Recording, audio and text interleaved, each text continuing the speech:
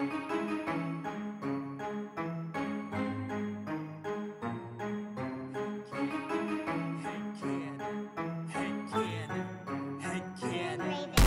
you wanna play a game? Do you like scary movies? Do you wanna eat some brains? Is your chainsaw arm groovy? How bloodthirsty could a talking plant be? Eat your liver with some fava beans and a nice Chianti. Come play with us forever, cause down here we all float. I never drink wine, so you're gonna need a bigger boat or a throat to choke. Whether you're in the prim or dairy, got red rum where you bled from. Put your dead son in a cemetery. It's him or Carrie. Be very afraid you'll be our number one fan and get carried away. All work and no play, you know it always means you're in trouble, son. I came to chew gum and kick ass and I'm all out of bubble gum. What if Quint killed Jaws' father? What if the Blob's body was marijuana? What if the leprechaun got a job as a bank guard? What if the Wolfman had a cowbell instead of every scary movie made since Oscar Wilde was writing letters had canon to watch them all and tell you how to make them better. So put your earbuds in and forget what you're planning. It's time to take our heads and shoot them out of a cannon. Shoot them out of a cannon. Shoot them out of a cannon. Shoot them out of a cannon. Shoot them out of a cannon. Shoot them out of a cannon. Shoot them out of a cannon. Shoot them out of a cannon. Shoot them out of a cannon. Head cannon. Head cannon. Head cannon. Welcome to Head Cannon. Tonight we have a very special guest, Julia Williams. How are you doing tonight? I am doing so well, Corey. How are you, man? Good. I'm doing well as well. Brent, how are you over there? I'm doing well as well. Good. Awesome. Well, Julia, we were just talking about how I met you at Second City in, I think it was the improv for actors class, right? Wasn't it? Yes. Did we have one and two together? I think so. I think because a lot of us were in the second class together and we were all like, when are we allowed to audition for conservatory? Oh my God, and we were all annoyed because we weren't sure of the rules yet or something. And it was very, but we all eventually, I think most of us eventually got into conservatory. Yeah. At different I think times, so. Different places. Yeah. I went through, I know Warren was in my conservatory class from IFA. Who else? Yes. Yeah. So he was in my class, but when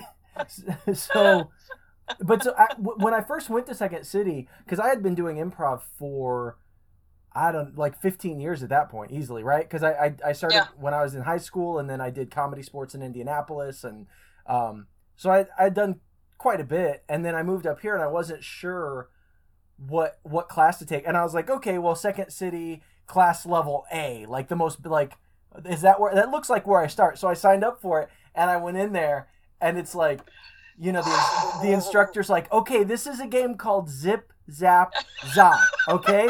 And so how this works, and I was like, oh my God, this is, so, but I have to say, it was really cool, because after doing it for 15 years, I got to watch all of these people who had no experience in improv fall in love with it for the first time and get exposed to it for the first time. And I like, it was great. I was like, I was obviously more advanced than what they were doing in that class, and I only took A. After that, the instructor was like, you should move, like, you should go here for your next class. Like, I was going to say, I was like, please don't tell me you went all the way through E, because that would be a killer. No. That's, after that is when I went to the IFA classes, but it was cool that I did it for that one session, because it was nice to, like, watch a bunch of newbies, like, fall in love with it for the first time, Why don't they have more of, like, a placement test kind of thing, Like, they kind of do, Brent. Yeah, no, that makes perfect sense, because when I first moved out there, I was like, well, I'm not taking improv A, because at that point, this is 2016, I've been doing improv professionally for 5 years. I've been taking classes for almost a decade. Like, I was like, no, I'm sorry, but, like, I got a little bit, like, in my head, and I was like, how dare they think that I, Julia Williams from Maryland, should be deigned to be with Improv A. So I think I emailed somebody at the Second City school, and I was like, if I have all of these, like, credits, for lack of a better term, I was like, I've trained with, Dave Rosowski, I've trained with Gary Austin. I was like, I've been, I've worked at a Renaissance festival, for crying out loud. Like, I know how to improvise with people. And they were like, you can take IFA 1. IFA 2. And I was like, oh, okay, great. And then once I got through those classes, I was grateful I took them. But at the same time, I was like, I could have just auditioned for conservatory because there was no requirement saying that you had to take IFA 1 or 2. I was like, sir, I work at Pier 1 Imports. Thank you very much. I know. You want me to sell that stupid Easter egg that costs $25, but it's not a Fabergé egg? I will sell that. I'll do it. Sell that hammock. You're welcome. So yeah, no, Corey. Yeah, I do remember those classes because I remember we had fun because we had Sam Super for IFA 1, and then Alan Linick, who went on to write for SNL and is now out in LA. Oh, really? I didn't know that. Yeah, I knew he went. Yeah, he went to SNL for a year, and then everybody's moving to LA because it's the cool thing, and I'm like, no. And you moved to Maryland. You went back to Maryland. Yeah, I was like, you know what? I want to go to grad school so I can support my theatrical endeavors. Yeah, absolutely. Well, and I knew it was interesting having Sam Super because I had met him through comedy sports tournaments because I was at Indianapolis. Yes. And so I played in the comedy sports tournaments in I think 2011 and 2012. So I had met him just briefly through those comedy sports tournaments. And then I walk into class and I was like, wait, I know this dude. Like, I think we're Facebook friends, like. Oh my God. So then I was like, hey man, I know you through comedy sports. He's like, oh yeah. So. Oh, that's so great. Yeah, no, Sam was a great teacher. I met a lot of people that knew people from where I am because I never did comedy sports out here in DC because it was just like a little too far, and DC parking is a nightmare. Right. And you got to be able to parallel park like a boss. Like you got to do it in 2 seconds or like get at it. You get out of here. Right. Worse than Chicago. Worse than Chicago. And DC car drivers will immediately turn into New Yorkers.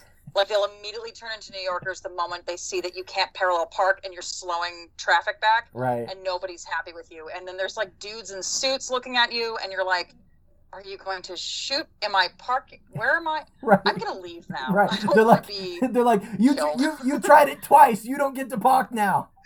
Pull out. He opens up his briefcase and pulls out a gun. You're just like, is that a badge? Like, wait, what is that? I just expect like the Fox Mulder, like Simpsons badge all the time, where it's like cartoon Fox Mulder, but like posing. Yeah. Right. I'm just imagining. No, I also have like mild like trauma from my friends and I. We got lost coming back from her one friend's dad's restaurant in Crystal City, Virginia, which is right outside DC. And we were driving around in circles, and we were like, how the heck do we get home? And this is before GPS, and we were like, we're lost. And I'm trying to call my dad because he's a walking map of DC. And I was like, we don't know where we are. And my friend goes, oh, let's just go through these gates. Famous last words. It was the Pentagon. What? And then like 4 cruisers pulled up right in front of us, and we were like, nope, turn around. So we're in this big SUV, like trying to like U-turn around these. It was just, oh Jesus. So you're on a list somewhere. Like they're like, they've got facial recognition and everything. Every parking ticket, every speeding ticket that I've ever gotten. Yeah, no, they know who I am. Yeah. Now, if only Second City had that information, they should have known who you were. They should have known exactly like how good I am at pretending to be a 16th century British person, and how like important that is to modern comedy in Chicago. Right. But I guess not.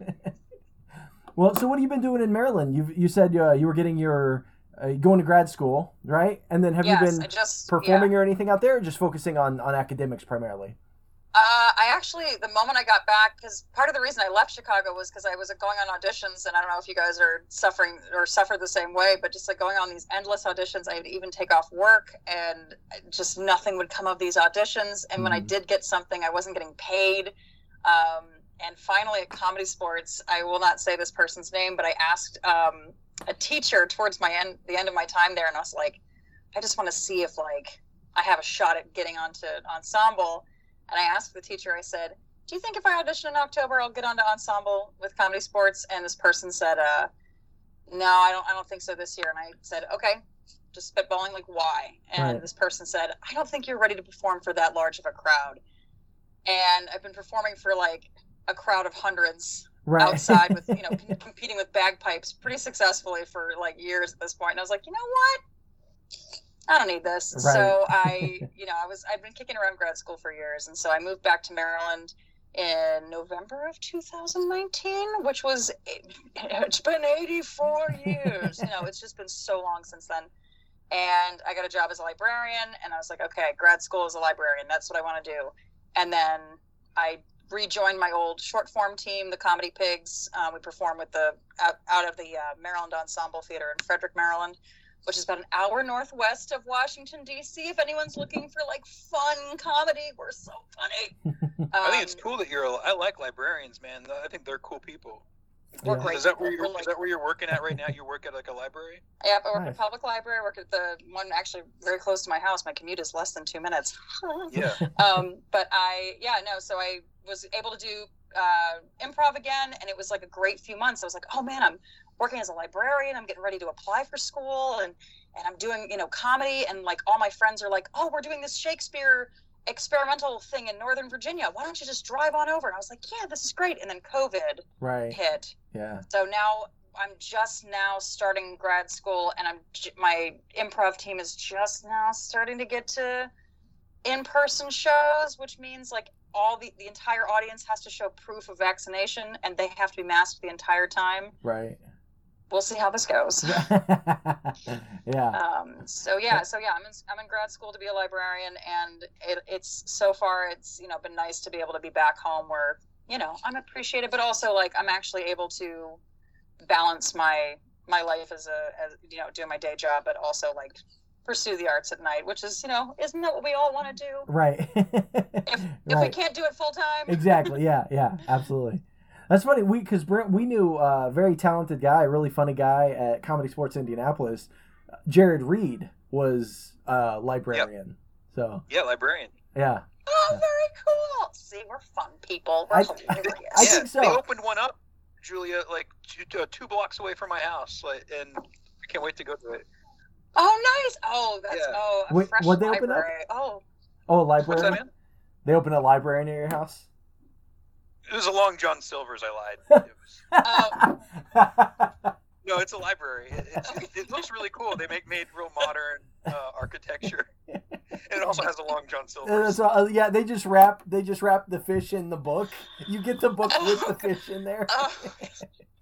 As somebody who lives on the It's like East a bento Coast. box that looks like a 3D book. And you open it up with cardboard. And there's just like a piece of whitefish in there. It's good. Your library card is actually just a little container of cocktail sauce with the lid, or tartar sauce, depending on your taste. Yeah, absolutely. And like you get to keep the cup, and then they punch holes in it every time you order something. Right. Your 10th one is free. And if you're too loud in the library, they're like, "Hush, puppies." Is that no? Yeah, there's signage all over that's like it's Long John Silver's library related. Children's story times are just like a pirate standing up there saying things like "Arr!" Right. Yeah. I. Yeah. Nice. Well, so what, Julia? What movie did you want? Because you chimed in very early when I was like still like scheduling guests, and you kind of reached out and really wanted to do this movie. So can you let us know what movie we're talking about and kind of what it means to you? So the film we are going to be discussing this evening, as we've already said, I've mentioned that I am from the DC area. We are discussing the film The Exorcist. The Exorcist. As directed by William F. Friedkin. Yes. Which came out in 1973. Four? 1974? 1973. Okay, I was like, wait, I forgot the year. But yes, we're discussing The Exorcist. And I reached out because I was like, oh, cool, like a horror movie podcast. That'll be cool. So when I saw that you were like, if anybody has any ideas, I was like, yes, it's me. I need to talk. Because I can talk about most horror movies that I've seen. I'm pretty good about, I just saw the new Candyman movie. Was that pretty good? It was good. I will say I was never quite terrified, but I did like that it kind of mocked some of the like white character horror movie tropes that you often see. They did go after that quite a bit, which was great. Breath of fresh air. And they did expand on the story from the original film, so those god-awful sequels from the 90s did not make their appearances in this new film. That's what, I thought the performances were great. And I almost feel like that's uniquely kind of a horror thing, because that's true of The Exorcist as well, and I know the Halloween movies have done that, where they'll come out with like the 8th or 9th or 10th sequel, and it's like, oh, this is a sequel to the first movie, or this is a sequel to the second movie, and it's like you have this like branching tree of sequels of like these alternate realities of what goes where, and I don't know, I feel like, you know, because superhero movies obviously are like dominating pop culture right now. They've got these shared universes, but I feel like it's pretty unique to the horror genre, where they're like, okay, we're making a new movie, but it goes after the third movie. We're gonna skip everything after that, you know, like. I think of like, you know, when I was a teenager, I used to roll my eyes at all the new Disney movie sequels that were coming out, because they hadn't quite tapped into how millennials view nostalgia. Like, we don't want, you know, piss poor sequels to the original film that came out in 1992, right, or 1951 if you're thinking of Cinderella. Like, we want, you know, things that remind us of the old thing but aren't total remakes. But of course, now they've got all these live action films that are being made that are just like hit or miss, in my opinion. Yeah. Right. You know what would be cool? Yeah. It'd be cool if you made a movie and then you just started skipping sequels. So like the first one comes out and then you go right to number 3.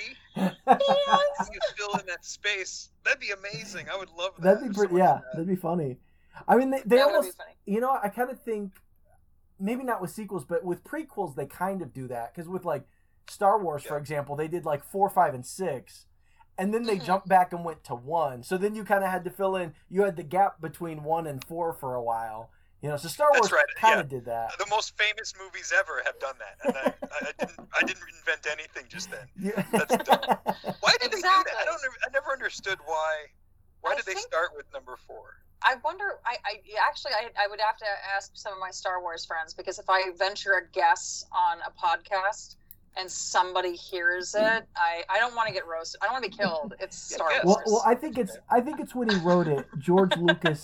I think George Lucas felt that for whatever reason the 4th, I think he already had an idea for the prequels that were I think they're pretty different from what we got. I don't know how similar they are, but I think the movies we did get in the 70s were very different than George Lucas originally intended. I think Han Solo was supposed to be like a frog person or something. Probably, yeah. He had all kinds of... Well, and like, yeah, I read that his idea for the sequels were like supposed to take place like almost in the quantum realm. I don't know. It's like, I read some weird shit about what he wanted like 7, 8, 9 to be, and Disney was like, nah. LOL, we're gonna make it worse. Yeah, we're gonna do this other thing. So. Man. But. Yeah, I know. But yeah, like as far as like to compare like these other genres of film, whether it's science fiction, science fantasy, the Disney films, which are their own thing, superhero films, I feel like nothing really quite compares to the amount of tree branches that you get off of a horror franchise. Like it looks like an Ancestry.com genealogy sheet, right? But with less defined lines. It's like if everybody was an illegitimate child with question marks at the end, right? Like that's what a horror movie franchise looks like. Yeah. And I'll be honest, I don't typically watch a lot of like exorcism movies, just because The Exorcist is my favorite film of all time. Mm-hmm. And I'm like, I will say this, I saw The Conjuring in theaters years ago, and of course it scared the pants off me. It was so good and so terrifying. And I showed it to my brother, who also loves The Exorcist a lot, and The Exorcist is still his he's like terrified of this movie. And Sam just sat there going, I don't know, I've seen this. Like, we got to the end and he just went, I've seen this before. And I was like, yeah, but everything before that. And it's like, yeah, but I've seen The Exorcism before. I've seen this. like the creepy weird voice that's not hers, like right. The weird like skin prosthetics. He's like, yeah, I've seen that. Oh, she's levitating? Yeah, no shit. Oh, that's old hat. No problem. Somebody like it's always like a Catholic priest or a Catholic Bible with a rosary. Like, yeah, we know. Been there, done that. Well, and I feel like, and this movie is great. I really enjoy this movie, and I do think this movie is very effective. And but in general, I think that because there is like possession movies as a genre, I think appeals to a specific crowd, and I think at least in the United States and probably most of the world, it's a very large crowd. It's like the majority, because I'm an atheist. Like, I wouldn't even call myself agnostic, because I think the chance that there is like this intelligent, it just makes sense to me that the chances of that are near zero, right? So Yeah. So like for me, a possession movie is no more likely to happen than like Freddy or Jason or Final Destination, or like they're all equally ridiculous to me, right? Which is crazy, because I am also an atheist. And granted, like, I'll celebrate like pagan Sabbats and stuff.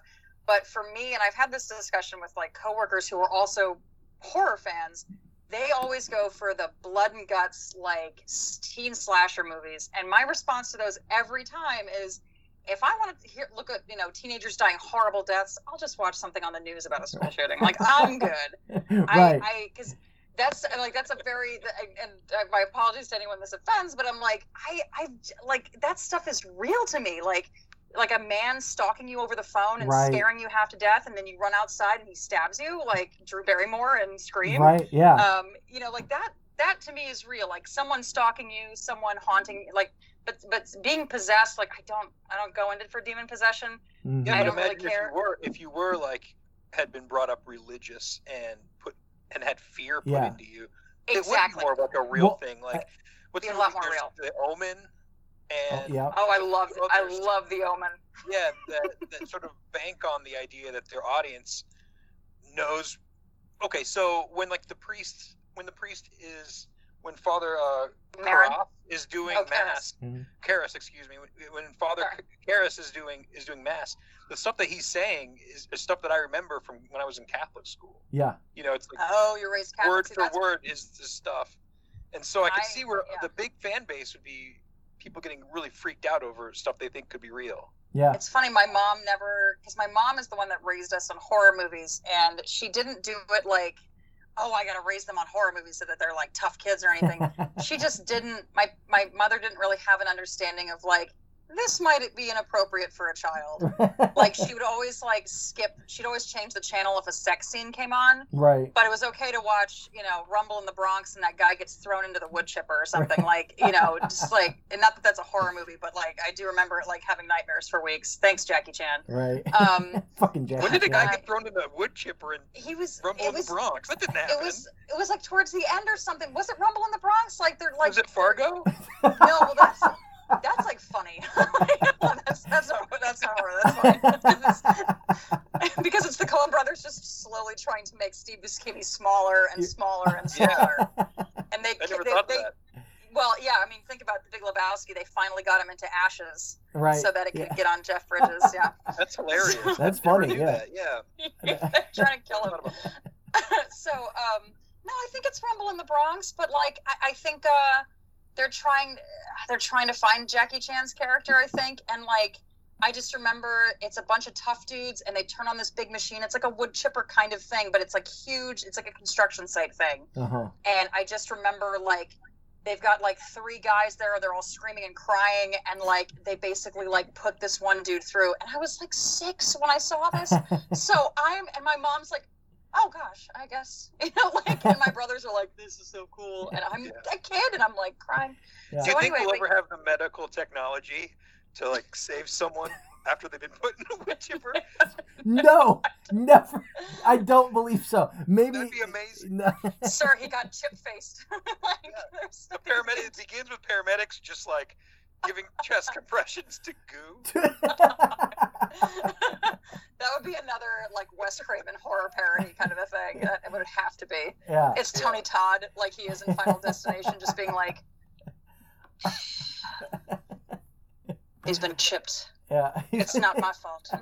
Like doing something really dramatic. But yeah, I just remember my mom like raised us on horror movies, and I remember she was very selective at the same time. So like we watched Jaws because my mom's from Massachusetts, so Jaws is like sacred. Oh yeah, I bet.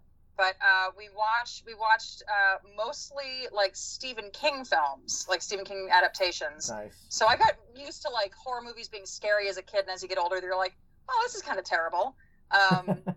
Like Tim Curry's great, everybody else is bad. Right. Like that kind of thing. But we never really got into like the demon possession movies are like, we never really got into The Omen or The Exorcist until years later. And I think it's because I used to think it was a religious thing with my mom, but I think it was just more like, well, that's ridiculous, and everyone's Catholic in these movies every single time, you know, because my mom's not Catholic, she's a different denomination, but like, it was just, I was like, oh, so we can't watch these. But of course, The Omen is one of the greatest films, one of the greatest horror movies. I will always argue Gregory Peck attempting to drive sacred knives into the chest of his child. Like, that's legit. So good. But with The Exorcist, we didn't see that until years later. And I think my brother saw it with his friends one night, and then he and I watched it. I think I was a sophomore in high school. I had the day off from school. It was the fall. And we watched it at like 8:00 in the morning.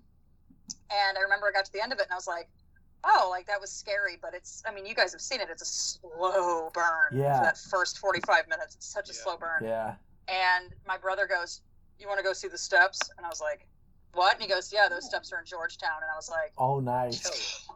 Yeah. So they're right off. I mean, if anybody who's not from DC watches The Exorcist with me, I'm as annoying watching The Exorcist as I am watching like The Dark Knight or Candyman. And I'm like, well, okay, so if actually the camera were to go right, you would see the L train going down through Gold Coast. Well, actually, you kind of left of Gold Coast, you know, like I get really dorky. I'm like, oh, that's Lower Wacker. But with, you know, The Exorcist, I'm like, it's right, like that's the Roslyn Key Bridge you're seeing. That's M Street that, you know, that's there. Actually, do you have any tours there? Are there any like Exorcist tours? No. Cool. If you drive over, if you're over there, I used to have rehearsals. And you'd be an awesome tour guide in that too. Thank you. I don't think I'd be as cool as some of the kids that like hang out on the steps, because if you're over there in October, November, there's always, especially on Halloween, there's always like a bunch of hipsters and goth kids like posing and taking pictures on the steps, and I'm like, and then you got to parallel park the van. Actually, you're not going to be good at that. Actually, so if you want, you can. If you ever go to the steps, the world's worst Exxon station used to be at the bottom of the steps to the left. Like there's a gas station in the movie. It was replaced by the world's worst Exxon, and you can just park there as long as you're not parking like right in front of the gas station. You can just like park next to it. Then you can go to the steps without having to parallel park. Well, nice. Why is it the worst? Because it was so it's typically made it's made from the metal of the Valdez. I wish. No, I was driving home from a rehearsal on Halloween night, one night years ago, and Halloween is the worst in DC. You can't drive anywhere. You get stuck on Pennsylvania Avenue. You're like slowly cruising past the White House. There's freaks in like big masks walking around, and cops just like on their horses staring at your car and being like, move faster. And I'm like, I can only go 2 miles an hour, sir. Thank you. But I remember where you live sounds so freaking scary. The way you describe, you need to like I live balance that with something nice. I live half an hour from Burkittsville, home of the Blair Witch. Oh, nice. Actually, there is no Blair Witch, and that's a funny story. I can always be on that episode. But I just remember I was like, I really had to pee. And I was like, oh, if I cut over to like, you know, doing all the math in my head. And I was like, oh, I can just park at that Exxon and go use the bathroom. Of course, the steps are packed with people, but I found a space at the Exxon. I get out. I go inside. This dude that could not care less about me hands me the key to the bathroom. I go around the corner outside, and I open the bathroom door, and it looks like multiple poops have occurred, like multiple runs of poops. So nothing hit the toilet. And there was I believe a used tampon on the floor, and there was blood on the walls, like smeared blood. Like, I don't know if it was like a blood ritual where they've been having sex and then like they bit each other, and then they were like, oh no. Right, like an Angelina Billy Bob type thing. Right. Yes. The mirror was all like cloudy and foggy with like mist of some kind. And so like I typically don't really squat to pee, but man, I was like, I have to pee so badly, and it was horrible, and I did not wash my hands. I was like a doctor with like unsanitized hands. I was like, oh my god. And you had like hand sanitizer in the car. You're like, I got hand sanitizer in the car. It's fine. I didn't back then. Oh, no. Because of this incident. But yeah, I like kicked the key at the guy behind the counter. I was like, "You gotta clean up the bathroom," and he just went, "Okay." Yeah. He did not care. So yeah. Oh, You should have busted. You should have came out of there angry and then yelled at all the hipster kids. There's 6 poops. at the kids on the I steps. was so horrified. I was Who so pooped in horrified. Who pooped in this Exxon? Oh my god! And it was so gross. And who pooped on these spare Valdez parts? The Valdez. It's already been through one environmental catastrophe. It doesn't need another. If anybody had been listening to me in the bathroom, they would have just heard me going, "The power of Christ compels you! The power of Christ compels you! Get into that toilet!" Oh God, that reminds me of Jesus. The all that stuff together reminds me of the poop demon from Dogma, that Kevin Smith movie. Yeah. Have you seen that? Oh my God! Completely forgot about the poop demon. Yeah, I forgot about it until just right now. Yeah. That bathroom is where the poop demon went to go poop. Yeah. I actually, because I go to Arlington Cemetery every year on Veterans Day. My grandparents are buried there, and when I come back, I usually just take M Street all the way through Georgetown. It's just easier that way. And the Exxon has been closed down. Oh, really? There's all kinds of sheeting over it and stuff. You can't go in, and there's graffiti. And I was like, oh, sucks to suck. Oh, yikes. Yeah, no, it's funny. I rewatched, I was going to rewatch the film today, but I watch it 4 times a year. But I was rewatching some clips, and I was just laughing because I remember seeing, I think it was on IMDb or something, of Linda Blair talking about how she really didn't know what she was saying in those scenes, and I was just laughing about how my mother would never, ever, not that she would have let me be a child actor in any way, shape, or form, but she would never have let me get away with saying some of those lines, even if I was getting paid, even if they were we promise we'll put her through college. She would never have let me get away. And that mom drove her to the audition. Yeah. Linda Blair had a couple. What I read, she had a manager who just didn't think that was for her, and the mom was like, "No, I want my daughter to go say these terrible things to old men." Right. Yeah. And I read that maybe the director, somebody was like, do you understand the script? And she was like, yeah, I think so. And he was like, okay, what about some of the stuff where we talk about masturbation? And she giggled and was like, yeah, I know what that is. He he he. And I don't know. I mean, she gives a great performance, but at the same. Oh yeah, I believe it. Yeah, but I will say I don't know how much they let her. I don't know if she understood what was being said because it was a different actress giving the lines, right? It was she had to mouth it or something. Yeah, when it was up close in her face. Yeah, and it was a woman named Mercedes McCambridge who did the demonic voice. But I read that she to get into that voice, she swallowed raw eggs. She was chain smoking. And she had been sober for I don't know how many years at that point, but she started chugging whiskey, and that's how she got that voice performance, was raw eggs, chain smoking, and whiskey was how she came up with the demon. Eat your heart out, Andy Serkis. Right? Yeah. Gollum ain't shit. Oh my gosh.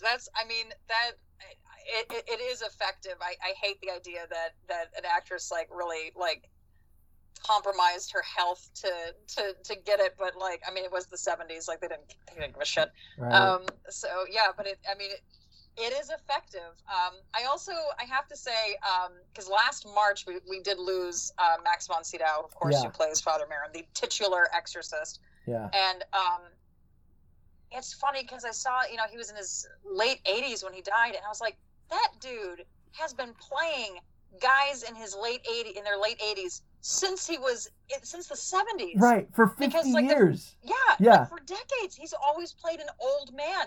He was in, I think the one thing I ever saw him in where he was I am a young man, was in The Seventh Seal, which is one of my favorite. That's what I always kick off my October movie marathon with, is The Seventh Seal, because it's not a horror movie, but it's a film. It's a classic film. Right.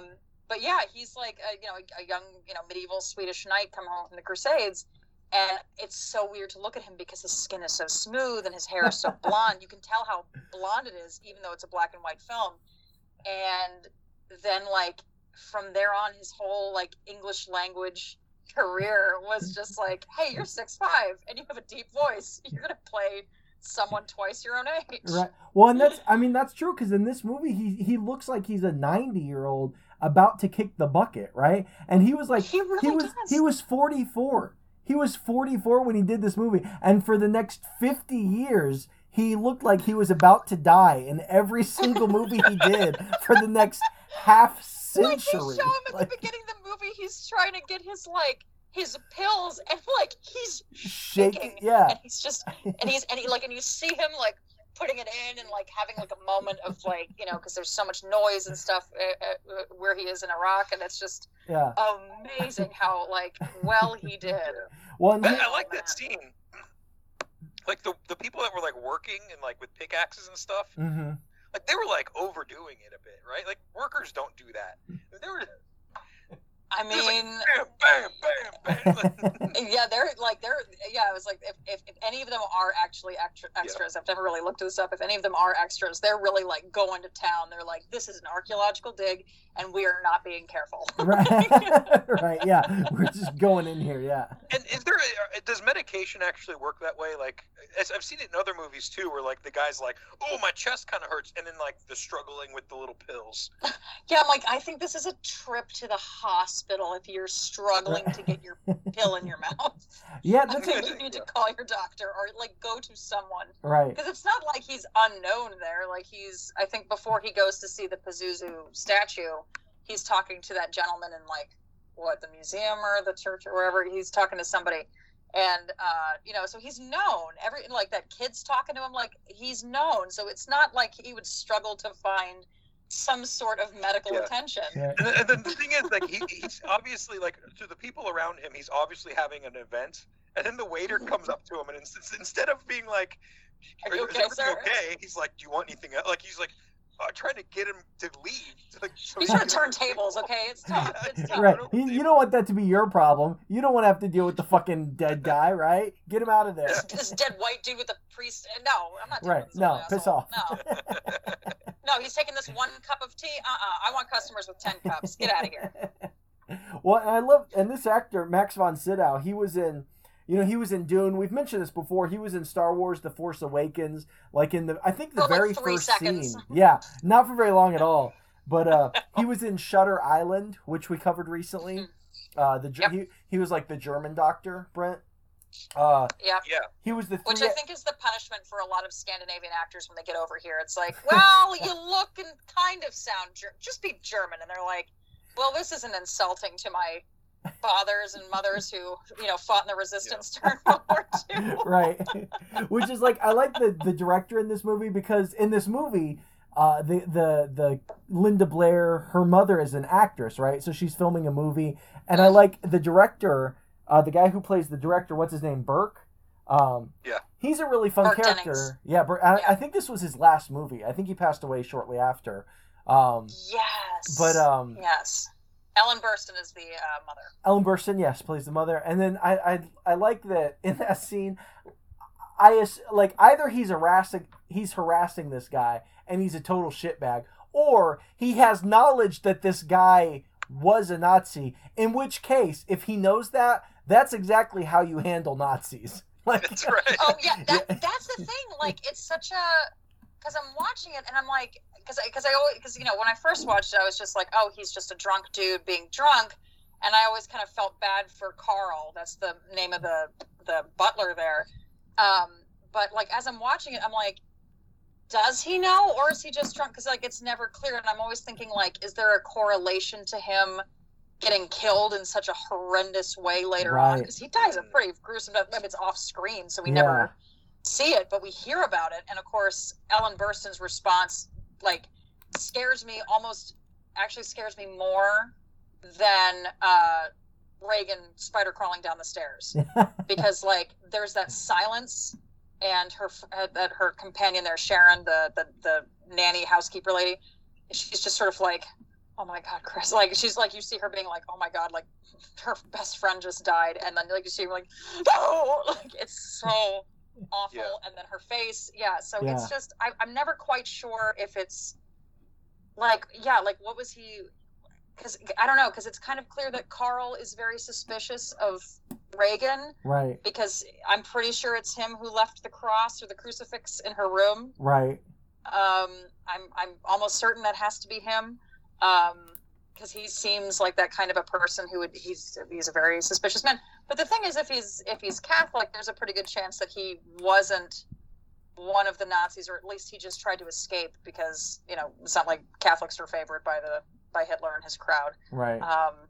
So yeah, I think Burke Dennings just reads as someone who probably has PTSD from possibly losing his whole family, if not extended family, during the Holocaust, and then he's just taking it out on anyone with a German accent. Right.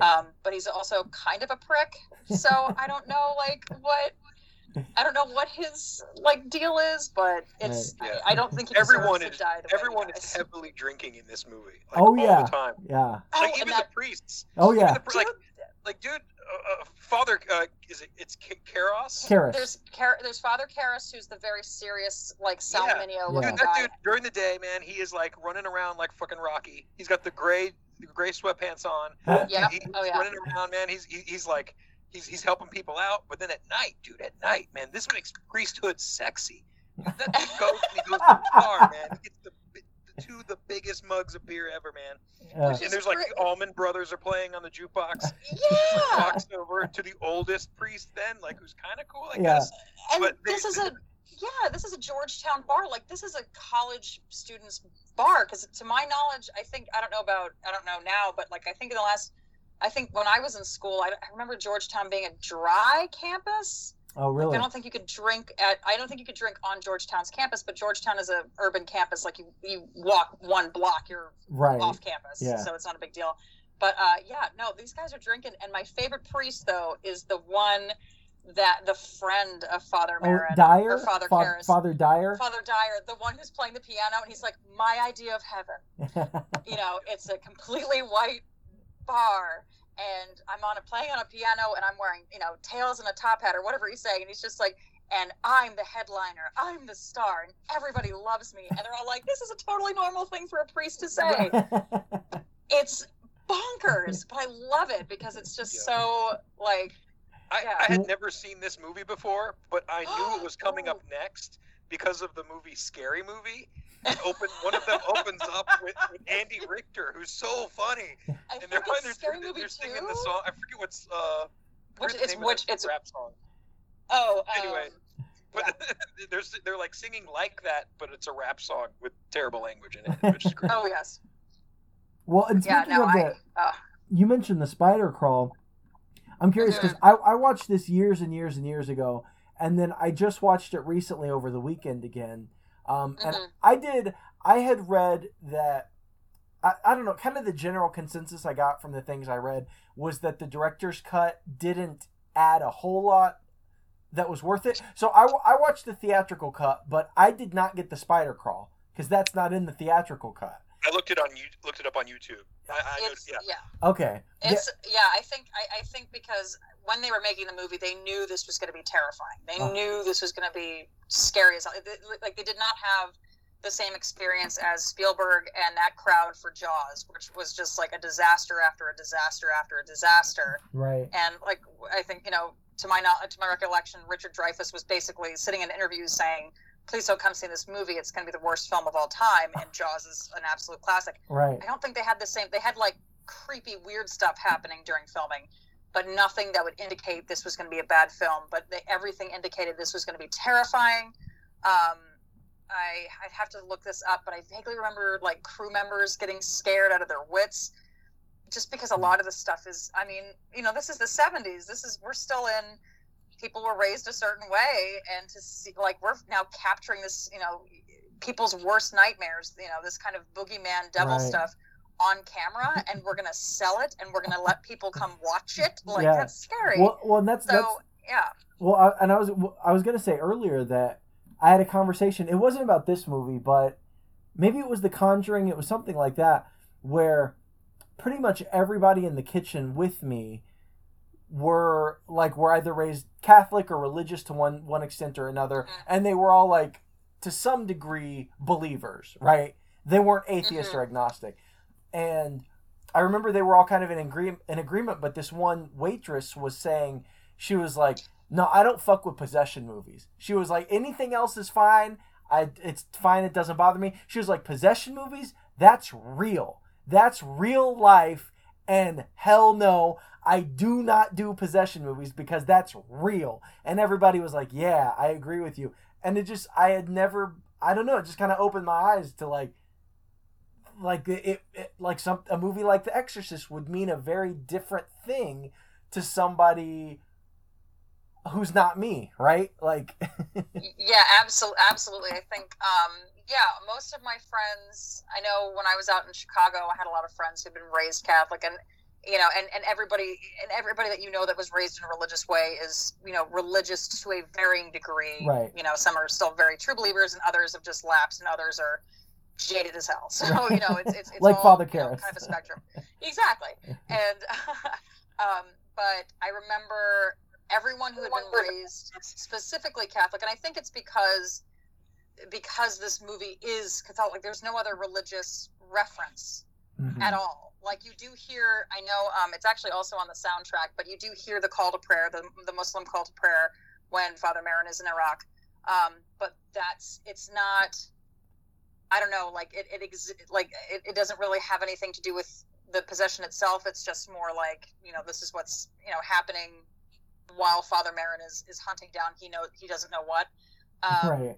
but because in this film and most possession films that I've seen, it's Catholicism, and it's to the point where it's like, well, you're only being rescued because we have these old, out of date practices that like nobody uses anymore because they're ridiculous. Right. And I mean, and that's what I love about this film. Father Karras says, exorcism exists only because we didn't know about mental illness. Right. We didn't know about, trauma. We didn't know about these things. Now we do. Now we can explain these things. Now we can actually properly help these people instead of accidentally kill them. But I think most of my friends who were raised specifically Catholic, they avoid most possession movies, and The Exorcist is kind of like the king of possession movies. It is, I mean, it really was, it was, most people that saw it in theaters that I know, most older adults, my best friend's dad said he slept on the couch for 2 weeks. He was so terrified to go in his room. He was terrified to talk to anyone. Like, he was just so scared. Yeah. So I think it is an interesting fact with people. I mean, it's like, some people don't like action films. Some people don't like these kinds of films. People don't like animated films, whatever. Right. But when it comes to horror films, like, and I have my limits. I don't like teen slashers. But other people, it's like a deep-seated, fear from an old faith is, I can't watch that because that is real, and it will come. If a child watching it, if I watch this will happen to me, kind of a mentality, which is and that's funny because because I'll see on other on different forms of social media, but especially my wife and my kids love TikTok. They're always sending me TikTok videos.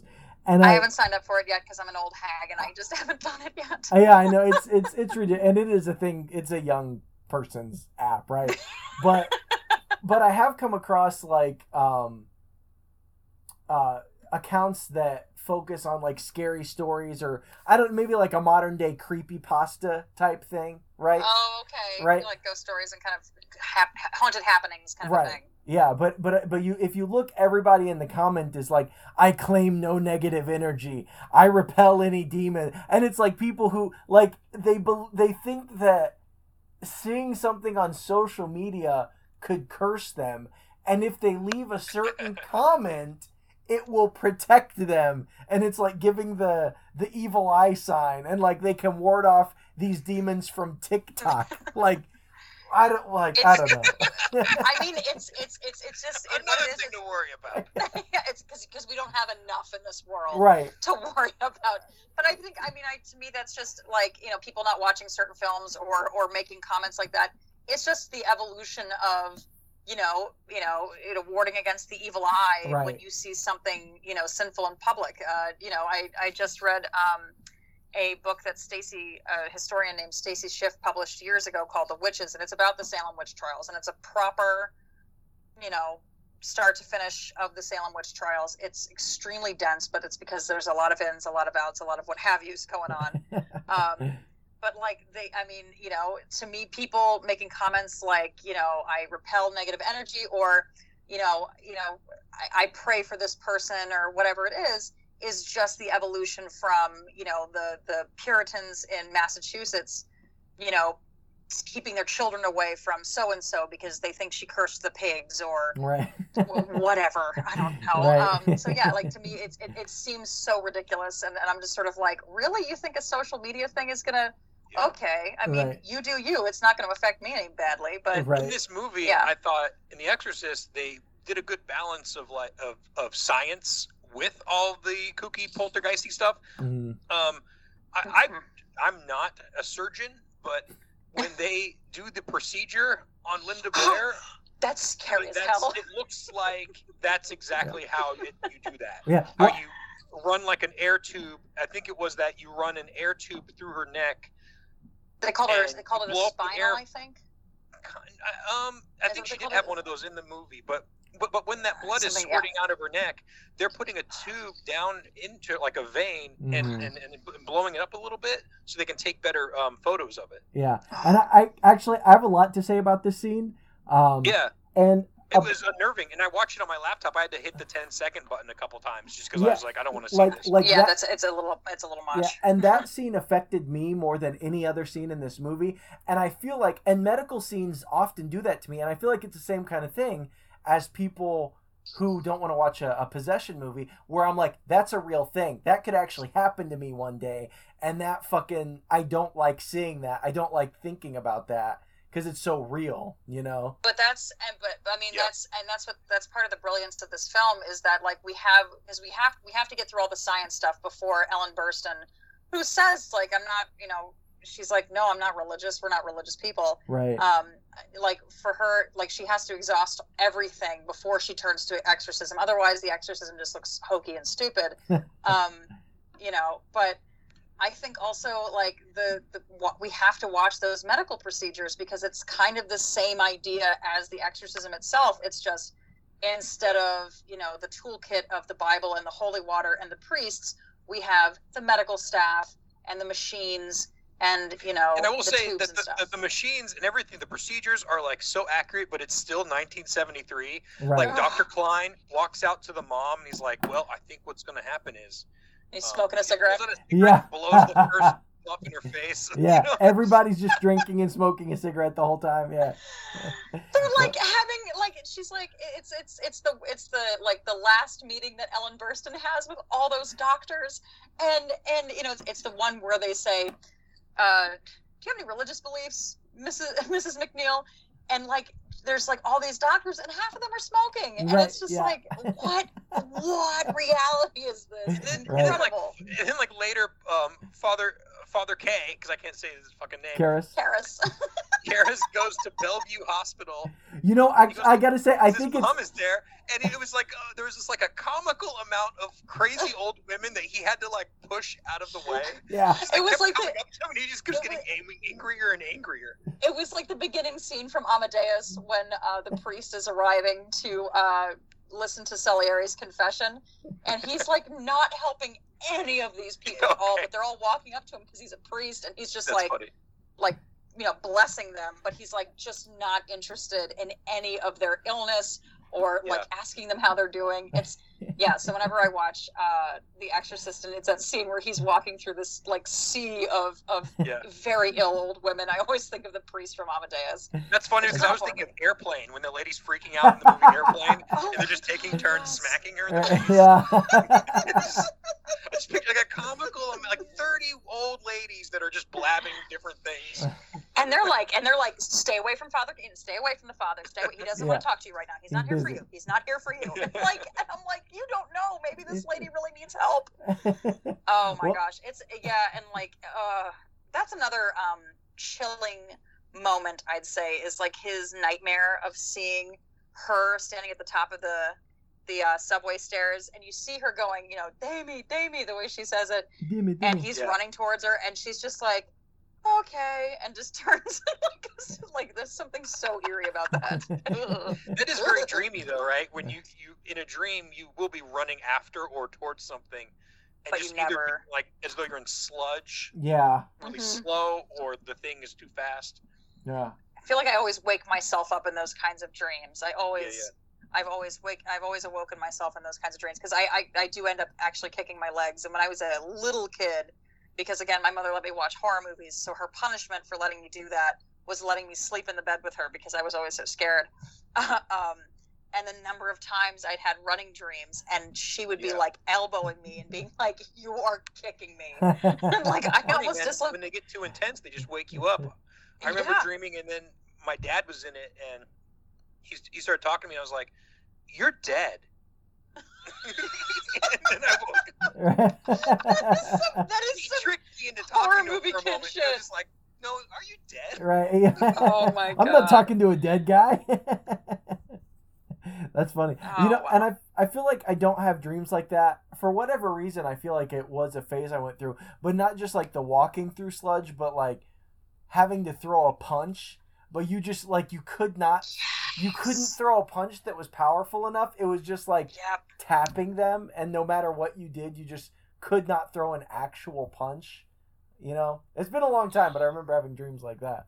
Oh yeah, I remember. I always know I'm stressed if I'm having a running dream, a falling dream, or like a no punching dream. Right. Because I'm clearly like there's something wrong. I'm like, oh man, because I don't typically give dreams like a lot of like thought in my life. Yeah, I don't. I'm not like, man, I dreamed about spaghetti last night. I had spaghetti last week. Right. I'm like, I know it's because I had spaghetti last week and my brain is farting out images for me to think about. It's annoying, actually. But yeah, no, I know like something's up if I'm like running or falling or punching and I'm not doing very well. Yeah. Hey, there's Brent. Brent, are you back? Sorry, I was Hey, what's up? You were doing a really great job of freezing there for a second, and I was like, oh, that's a weird face to make. Yeah, that's the same thing of you guys. Yeah. So I was like, and my dad's dead, and then I looked away, and then when I looked back, you guys into your faces were like. And then you like woke up from this dream. Excuse me. That's right. My water. Well, yeah, and my little dreidel that I had spinning just didn't stop. It just kept Oh yeah. Oh god, the fight over how Inception ended. Oh god, yeah. Lord. That's funny. Because I was friends with a lot of insufferable like film guys. Right. Back in college, all those communications majors that got to watch film during school. Right. Yeah, and they all make the argument like, no, he's still dreaming, and I'm like, well, you see the dreidel kind of tip at the last second. Yeah. They're like, no, you don't see that. You're just thinking you see all that, and I'm like, okay. Right. Yeah. I don't. Oh, care can I anymore. share something with you guys? Before Yes. I forget, 'cause I'll forget to say this.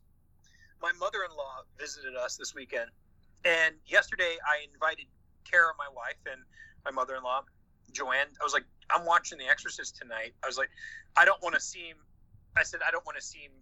not available or not present to talk to you folks, but would you like to watch it with me? And they were like, they said, no, we don't want to see it. I was like, okay, that's fine. So, my mother-in-law goes to bed. I start watching it and I finish it, and my wife goes to bed, and then I go to bed.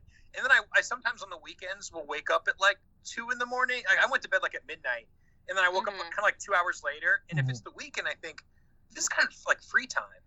Right. I just got a little nap. I'm going to go enjoy the house by myself for a while. So I went downstairs and I do what I always do. I put my headphones on and I was on my laptop and I put a podcast on I thought was really funny. And so at times I'm like laughing during it. My mother-in-law, she's asleep at the top of the steps. No. She thinks I'm watching The Exorcist. And laughing.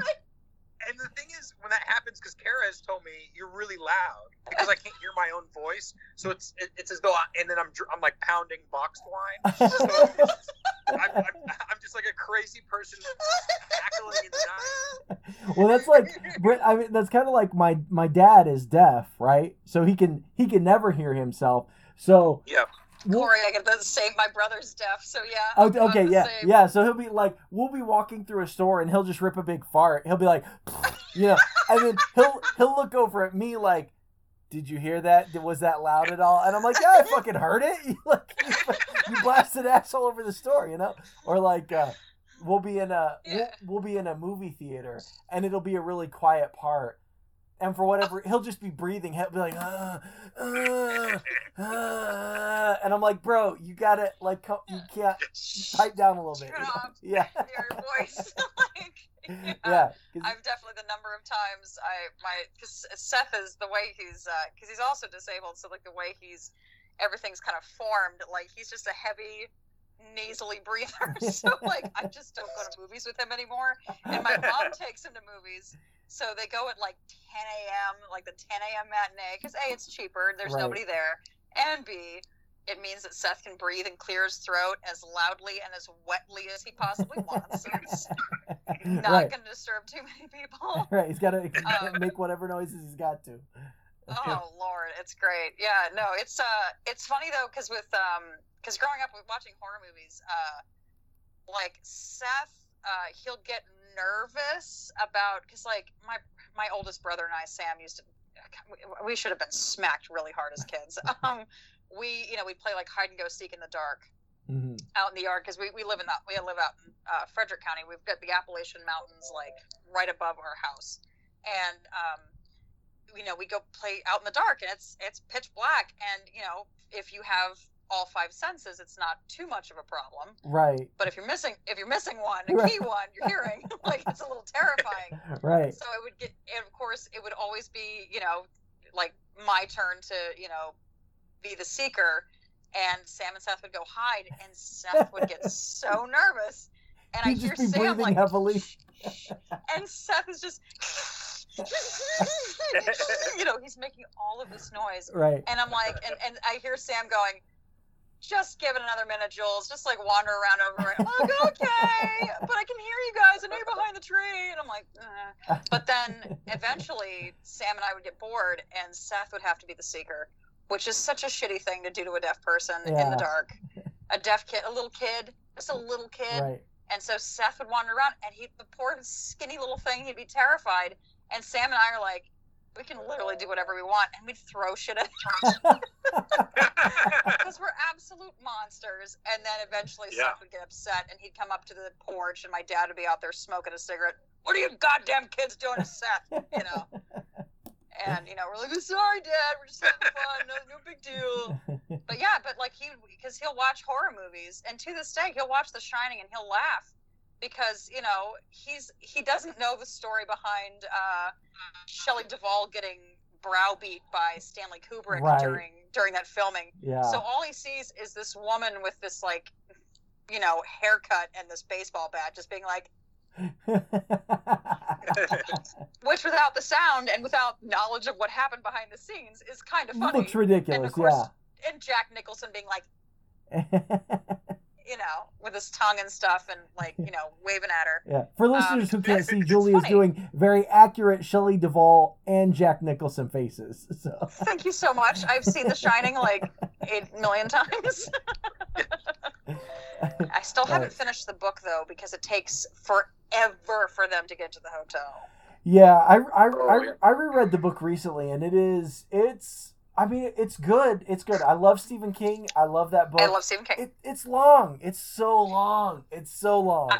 I still haven't finished it. I've tried twice, and both times I get to the middle of the book after 6 months of trying, and I get to the part where Bev is supposed to, spoiler for anyone who hasn't read It by Stephen King, but they never put this in the film adaptations. I wonder why. Yeah. Bev, in order for them to get out of the Barrens, has to perform fellatio on all the other kids in the Losers Club, which is clearly Stephen King on cocaine. Right. And, like, not understanding how, whatever.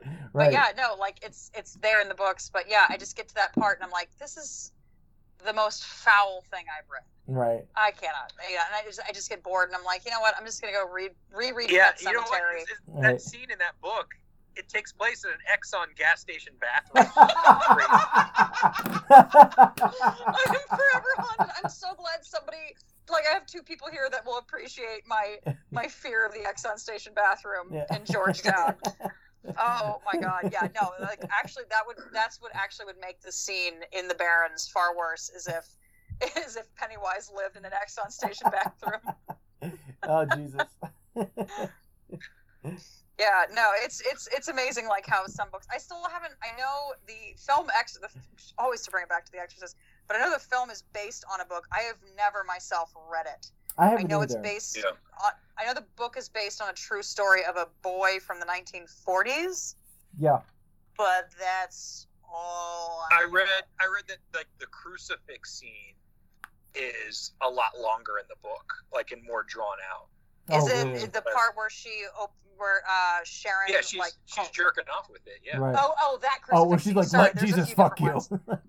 Let Jesus fuck you. Oh God. Oh.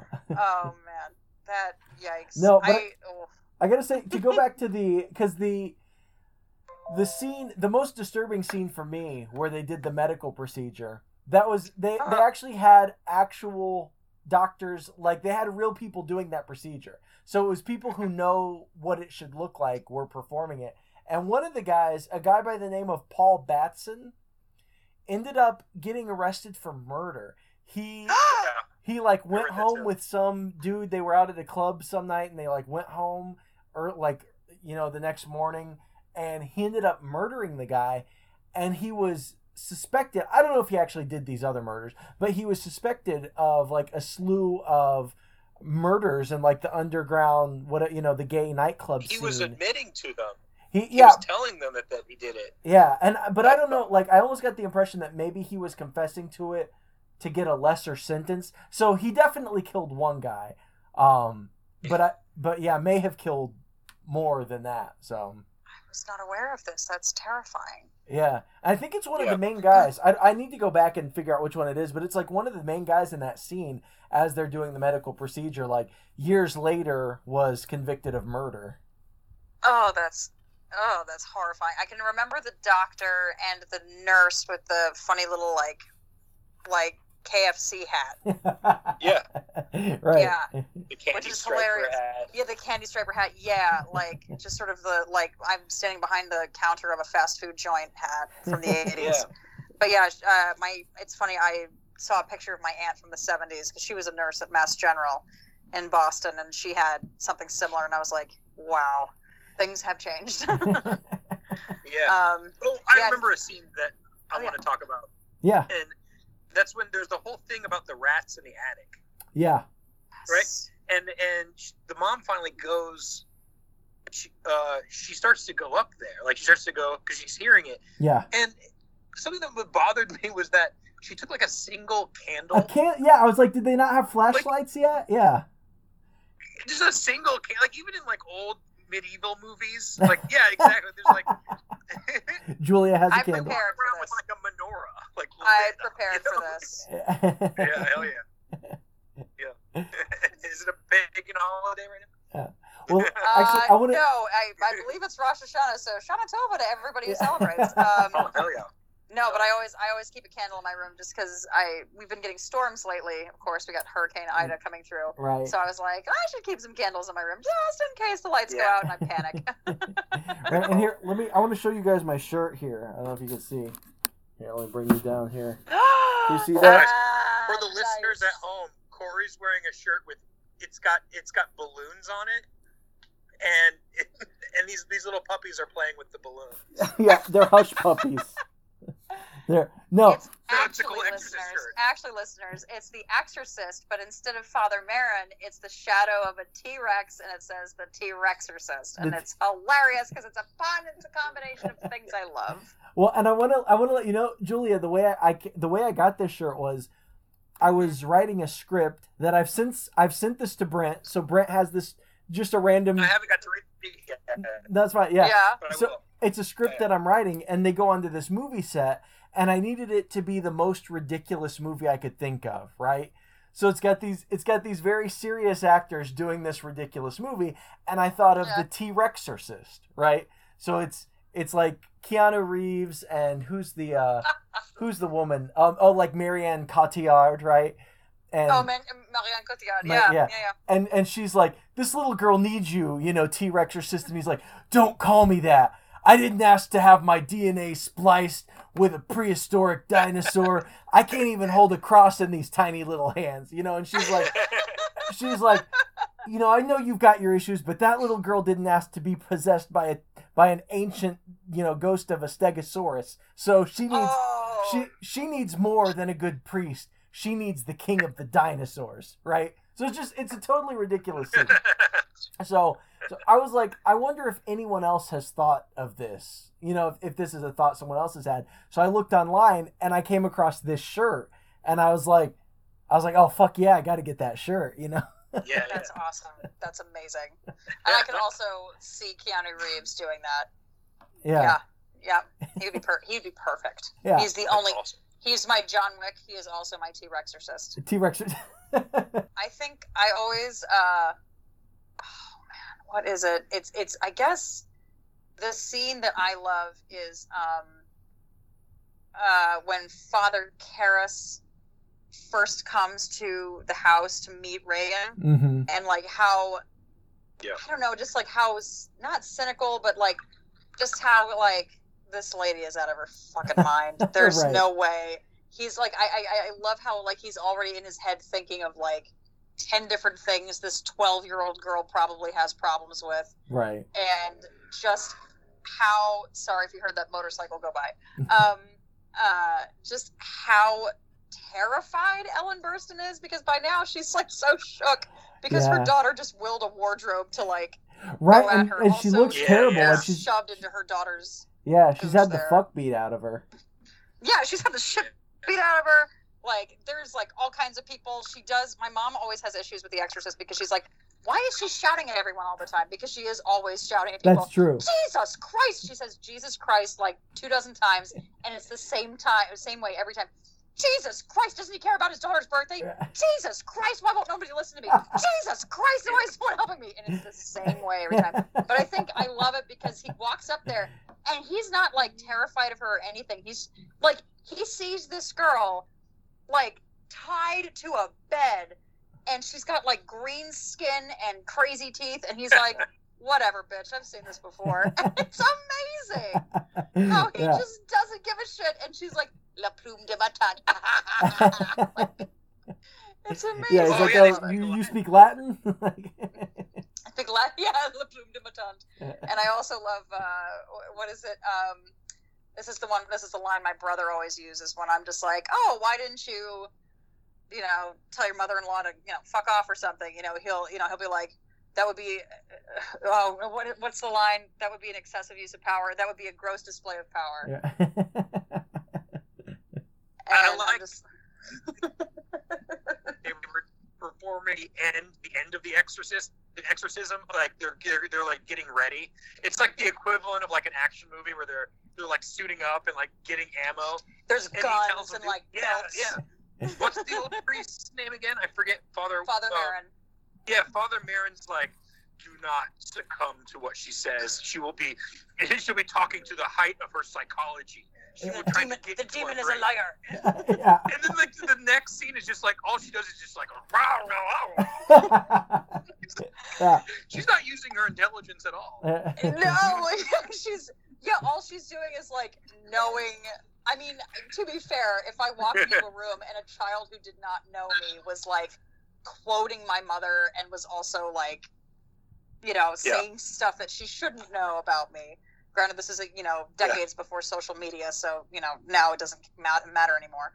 But yeah, like Karras's face the whole time. He's like such a novice. He's like, oh my god, and Merrin's just like, I'm praying really hard right now, and my accent's super thick, and oh my god, I'm such an old, cold man. It's so cold in there. I'm surprised that Max von Sydow does not like.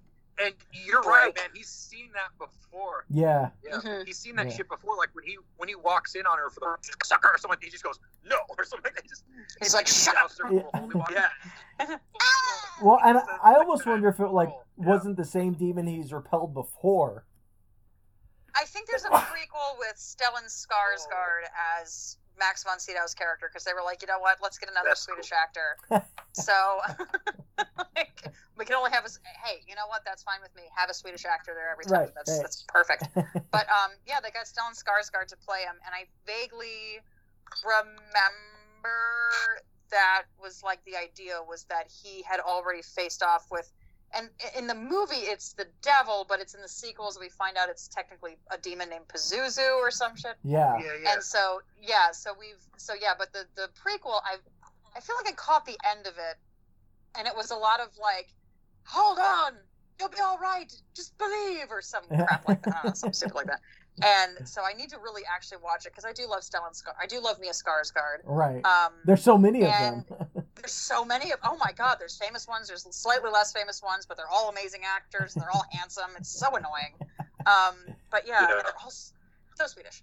But I do want to give it a watch because I do love Stellan Skarsgård, and from what I understand, it's not as boring as the sequels to the original Exorcist. Like, it's actually a pretty decent prequel. Okay.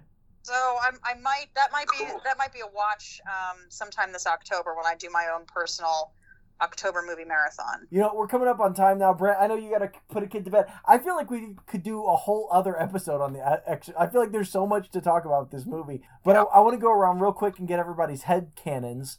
Do you guys have one you want to touch on, or I can start? Doesn't matter to me. You can start if you want. I got 2 ideas. So I imagine that Father Merrin, right, Max von Sydow's character, like, he's a badass in these exorcist situations, right? But I feel like he applies that same solution to every problem he has. So if he gets like his orders wrong at McDonald's, right? He starts like hitting him with holy water. He's like, the power of Christ compels you. The power of Christ. Like, we can put pickles on it, man. It's not that big. Like, we can remake your burger. It's, it's fine. He's like trying to rub his cassock or whatever on him. So that's my headcanon, is just that his character is always like that in every situation. That's funny. I have 2 headcanons. One is because they both have to do with Regan in the beginning before she's possessed. One is, remember where she talks about like how she and Sharon went to the park and they rode that horse all around. Yes. I like to think of like because there's never like I just like to think that like the demon has managed to like manifest itself inside a blade of grass and is just like, all right, who hasn't been baptized? All right, who doesn't attend mass? And like he keeps getting crushed by the horse because like the horse is like riding around, and so this blade of grass just like fuck that horse. So like after Regan goes home, like that horse like has some kind of crippling attack like of the muscles or something and just dies. So there's a dead horse that we don't know about in Washington DC somewhere. And it's and then like through that, and then of course there's the part because like I guess that's how Regan gets the demon to come in, is through the Ouija board that she finds in the basement. That seems to be yeah. Which I gotta say, something we didn't mention, but it's so simple and it's so effectively fucking creepy, is that her friend's name is Captain Howdy. I don't know why, but that is just the creepiest fucking thing. It's such a child napper kind of like, right. Hey, I'm Captain Howdy. How would you like some candy? Like, it's a very like, it should be a modern child. To a modern child, that'd be very strange. It's like that black goat in that witch movie. Black Phillip. Black Phillip. That's a weird name too. Creepy. Yeah, that's another headcanon. Is like the twins from the witch, like mocking Captain Howdy. Captain Howdy, Captain Howdy, Captain Howdy the board. Yeah. But the headcanon I want to see is because we see Regan has already met Captain Howdy when Ellen Burstyn is introduced. Yeah. So I want to see like Regan meeting Captain Howdy, but like she's at a sleepover with all her friends and they're all wearing like frilly pajamas and they're all like doing the thing that all of us girls did when we were doing sleepovers at 11 years old. Like someone's pushing it. Right. Someone's pushing this finder. And so it's Regan that's like finally like, no, I'll do it. But like then it starts to work for Regan, right. So that would be a headcanon. That'd be funny. Nice. What about you, Brent? What do you think? Yeah, what's your idea? Well, I definitely like the end. Mad respect to the end where like the priest and Regan get like Freaky Friday. That's fine. That's fine. You recognize that he jumped out the window. That's what actually actually did happen. That's Yeah, not I my didn't head. think it Freaky Friday. That's not my I wish I was possessed. I wish I was possessed. Damn it. You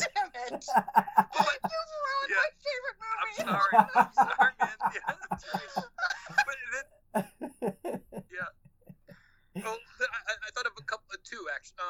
One, I just thought it'd be funny if there were like scenes after it's all said and done and she's better, Reagan's better, and then like she comes home and she says like "damn," and her mom says something like, "Where did you learn that language?" You know, and it's just she's got a whole new vocabulary. Right? Now. She's like, I was a fucking demon.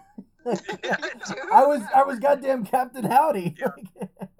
And then I thought I was Captain Howdy. I thought it'd be great if instead of the two priests dying, they both live and they successfully exorcise the demon. And then it's like at the end of the credits roll, and then there's like a Marvel cutscene, and it's them like wearing sunglasses in like the opening scenes of like CSI, where like the camera's spinning around them. And they're performing exorcisms elsewhere. Yeah, that's right. That one guy's just super old. At 44 years old. That would be a great parody kind of sketch show. It's just like it's CSI, SVU kind of style shows, but it's exorcisms. Okay, ideas for shows to write, guys. Hell yeah. There you go. Yeah, I'd watch the shit out of that. Oh, yeah. No, I'm going to write that sketch for my upcoming sketch show. Awesome. Yeah.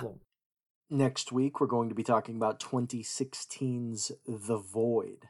And as always, you can follow us on social media, Facebook at Headcanon Podcast, Instagram at Headcanon Pod.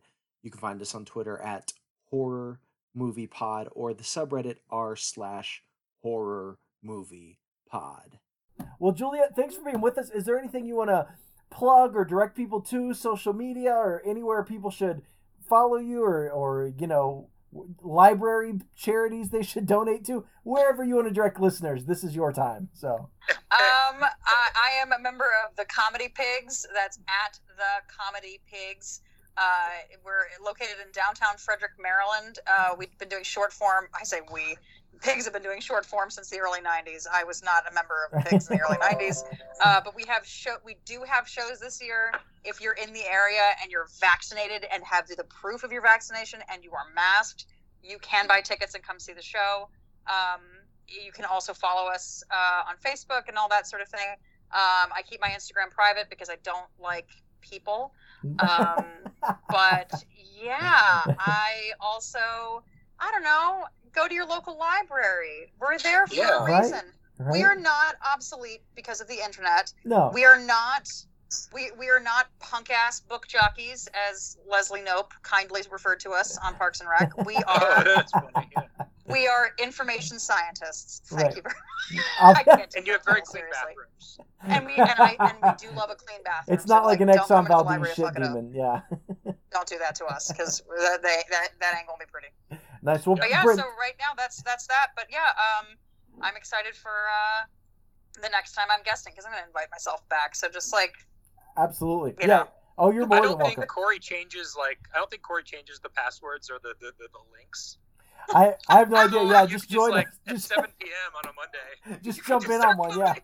Bomb the podcast. I'll be like Justin Timberlake. I just like show up for no reason. I just show up because I'm there. I'm famous. Yeah. It's like nobody's gonna complain. And you'll pull Brent's shirt open and reveal his nipple, like. Yeah. Super Bowl. And then just be like, "Oh, I'm so sorry. Oh, I did not mean to do that. Right. Oh man." So I guess our guest is Julia again. It's like, I guess we'll start writing sketches about how we passive aggressively hate this. I think it'd be lovely to have you back. Yeah, absolutely. Talk to you again, absolutely. Yeah, no, absolutely, guys. Brent, it was awesome meeting you. Corey, it was great connecting with you after so many years. Right? It's been 84 years. Yeah. That's right. For sure. Yeah. Well, thank you just again. Let me know what movie. Yeah, we'll do, Julia. Thank you for being a guest, and this has been Headcanon.